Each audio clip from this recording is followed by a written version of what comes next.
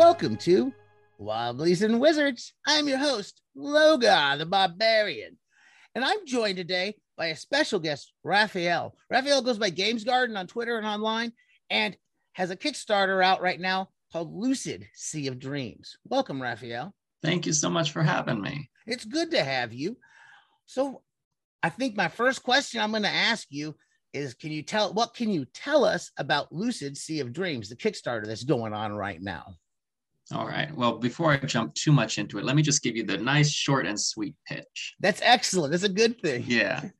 Lucid Sea of Dreams is a rules light, hackable role-playing game about lucid dreaming, inspired by dreams, nightmares, Jewish folklore, and much more. There's a lot of things to unpack there. Yeah, there's a lot of things to unpack there. I'm a big fan of rules light games. I've been playing these games for well over 30 years now, since like the late 80s, and I've done a lot of really complicated games. So when I pick up a game and I see these big books and I'm like, oh, I got to read through a whole new thing and learn another system. I'm like, if I pick up something, I'm like, oh, this is pretty quick to catch on, I'm more inclined to try to run it. Oh, absolutely. I mean, as a game master, absolutely. Like, you see something that's real crunchy and like, oh no. I'll tell you, when I get the chance to play a crunchy game and I can just sit there and say, okay, please just tell me what to do. Like, let me do the things and I'll just do my best. Like, oh, that's lovely. Oh, we had this conversation just recently. I played. Oh, is it? I played, and I think this was an internet conversation, not on the blog, but I played in a Starfinder campaign. I look at that book and I don't want to run it. Like, it's just, I ran Pathfinder. It's a lot. And it's a lot like Pathfinder in a lot of ways. And it's a bit much for me to run. But, I got in there and I made this little mouse guy, a little mouse alien feller. And he was a mechanic. And he had a droid, this little floaty droid that followed him around. So I had Biscuit and Bucket. And I had so much fun with that character. I loved the game. He had a very Rocket Raccoon vibe and all. Great game, but I don't want to run it. I'll play it any day. Sure. I mean, I hear that. One of my intros into role-playing games, period, was this. So I'm from Oakland, California, the Bay Area originally. And there's this, I think it's still running, called the Role Play Workshop. Mm-hmm. And so this teacher, educator, Rebecca Thomas, basically created her own role-playing game 20, 30 years ago. Oh, that's cool.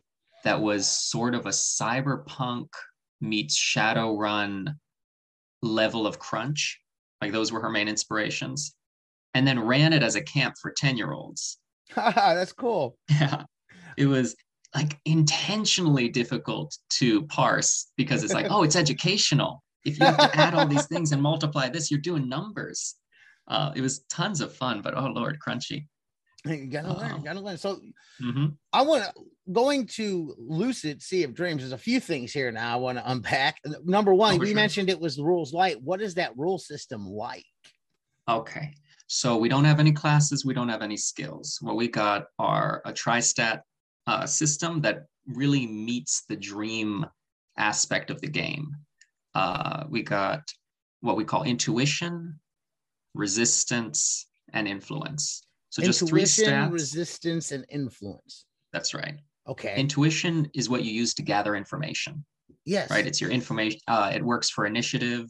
It works for gathering information. That's your ability to really grok what's going on in the collective consciousness of the Sea of Dreams, to tap into that intuitive part of yourself, or, just read things. Yes. And it also, Googling stuff. It covers everything. It's, simple. Resistance is, in the Sea of Dreams, it's what your skill to sort of protect yourself from influence. So it's really your defensive stat. Oh, so when you go into these stats, what are we rolling? Is it a point buy? And how do they work with the mechanic of playing the game? Oh, for sure. So we use a simple dice pool system. I looked at Mage and, Wizards, World of Darkness games and said, oh yeah, that's really cool. That's really hard. Let me just shave it down. So basically you're rolling 1d10 per point that you have in the attribute. And then if you use your items or if something situationally can contribute, then the GM can say, oh, yeah, you can add 1 or 2 dice to your pool. Okay. And so that's how things are determined. That works. Now, yeah. 2 other aspects I'd like to touch on today. Number 1, I'm curious about Jewish folklore because that's something I don't know a whole lot about. I've picked up a few things from a few movies and a few books and all, but could you tell us what elements to expect of Jewish folklore or how that influenced this and a little more insight on that? Yeah. Well, let me start talking about, start with sort of the consideration and influence. When I was growing up, there were stories that featured Jewish heroes or, Jewish folklore stories, but a lot of them were really old, like actual folk tales or tales for kids. There wasn't any of that, Harry Potter or Narnia or any of that stuff that really was pulling from our lore, So I've been thinking for actually a real long time, being like, oh, I wish we had more of that, and there has been some people here and there who made some nice stuff. Yeah. But one of the holdups for me is that, Judaism's a pretty law-heavy religion. There's a lot of laws. There's a prohibition on magics, a lot of different kinds of magic. So how do you square that up against wanting to have a fantasy game? Well, I thought, oh, dreams, right? Mm-hmm. It's all a dream anyway. Things that are happening in the dream, that's legit. That's not messing with anything. So in terms of the folklore aspects we're pulling on, I've included so far these beings called mazikim, which are, from the folklore, these kind of destructive and harmful creatures, spirits or some type. So I've sort of put a twist on that. Oh, what can mazikim be in the Sea of Dreams? They're creatures that are keyed to a certain type of emotion. Okay. So they'll go into your dream and find your sadness and perpetuate it, And how do you deal with those? Well, you got to go in, and how would you fight sadness? I don't know, with hot chocolate or something. Right? That sounds good to me. I'll take some. Yeah. Right. Or my hot coffee, my morning coffee. Mm-hmm. So we got the mazikim, or those. They're sort of presented as being kind of mindless, more animalistic, because we don't really have that big split of like ultimate good and ultimate evil. It's just all sort of everything. So the other creatures we got are, one of my favorite is the shamir worm. The shamir worm? Yeah. What is the shamir worm and what does it do? So there's this tale that like King Solomon tricked this guy Ashmedai into getting this little worm that was rumored to be able to kind of bite through anything or destroy anything with its touch, and used it to create the temple way back. This is like a, folk story. Yeah. So I thought, okay, a worm that can bite through anything, that's pretty dope. That is cool. Right? That's pretty metal. It's going to definitely eat your armor. Well, I put them as like, oh, they can be these big, in the folklore, they're real small. So maybe the babies are small, but, they can grow and just chew through dreams. Like cool. Just, break through the whole thing. And that's how you get ideas scattered all over the unconscious. Oh, that's cool. Now, we had talked a moment about education, because you're an educator as well. That's right. So does gaming and education intersect for you at all? Oh, absolutely. I mean, it was absolutely a consideration when I was making this game. I play tested it with my adult friends because I want it to be, fun for people our ages. But I also used it and was thinking about it for my students. I see a need for kids to be able to talk about their emotions and talk about how to deal with their emotions. So I put in these mazikim that are all about emotions. Okay. And then also, role-playing games can be a really great tool for, ESL students or EFL students. I teach English in South Korea right now. I'm moving back to the US in March. It can be a great vocabulary building tool, get the kids excited. But, if you're doing D&D, like, you don't want to teach ESL students chainmail, right? Right. They don't need to know that.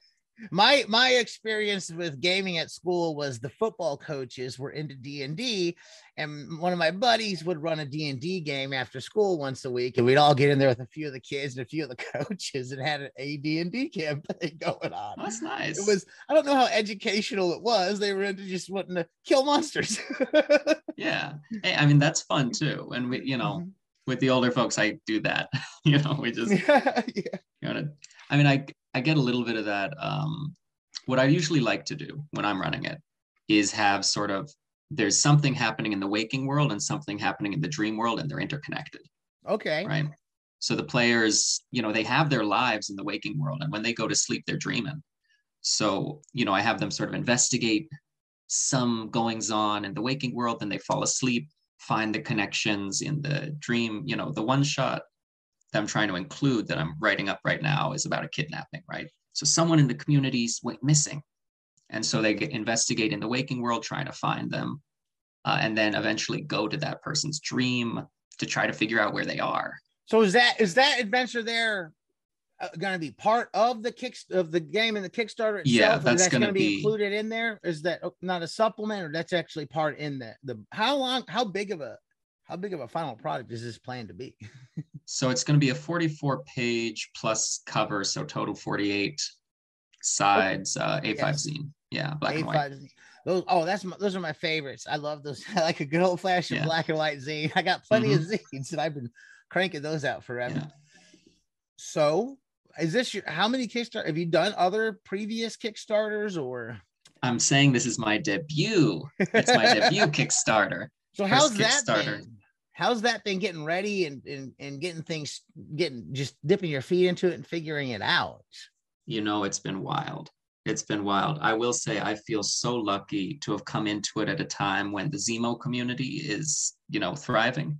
Yes. I've gotten so much advice from people who've gone through it before, saying, oh, you need to consider this. Don't forget that, paperweights and KS fees and all this stuff that's totally beyond my experience. I feel like, oh, wow.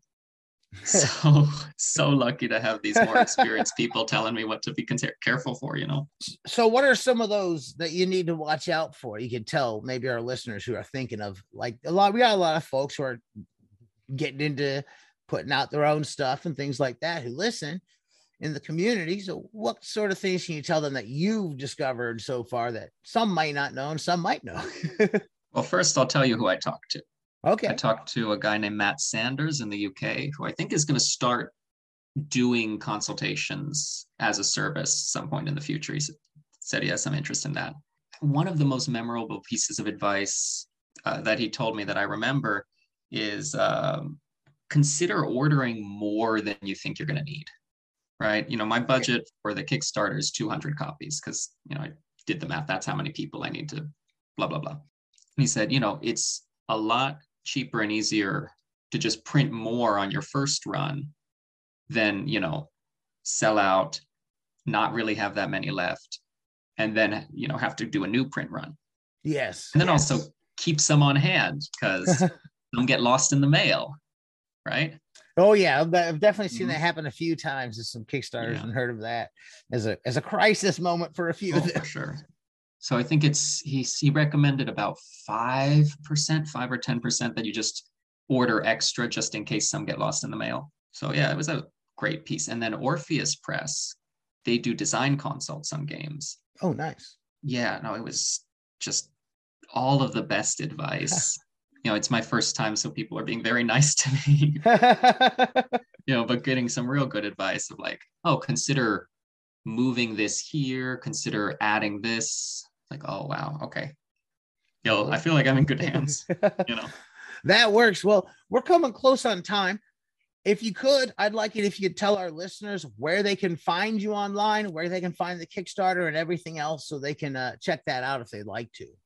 Oh, for sure. So you can get me on Twitter, Games Garden, or Falk Raphael at Twitter. We're at Falk Raphael, FALKRAPHAEL. I have an itch page, which is the Games Garden or the Games Gardener. Both should be able to find it, where I have, at this point, 2 months out of date, work in progress version of the game up. Okay. Just a ashcan version until everything gets edited. Those are really the best ways. And, feel free to get in touch if you've got any questions, thinking about supporting the game but not sure, shoot me a message. And as always, if you've enjoyed what you've heard here today, please give us a positive review wherever you're listening. And those of you that have given us those positive reviews, I want to thank you very much. You can find us On Facebook, just search Wobblies and Wizards. We're kind of active on there. I'm on Twitter at Logar Hale Crom. Here, we just started up recently a Patreon. It's a Patreon / Wobblies and Wizards spelled out. Any support you can give is I'd be grateful for. You know, we've been putting this out of our own pocket trying to get this going, so it would be helpful to, you know, not have to pay for it. And outside of that, keep those dice rolling.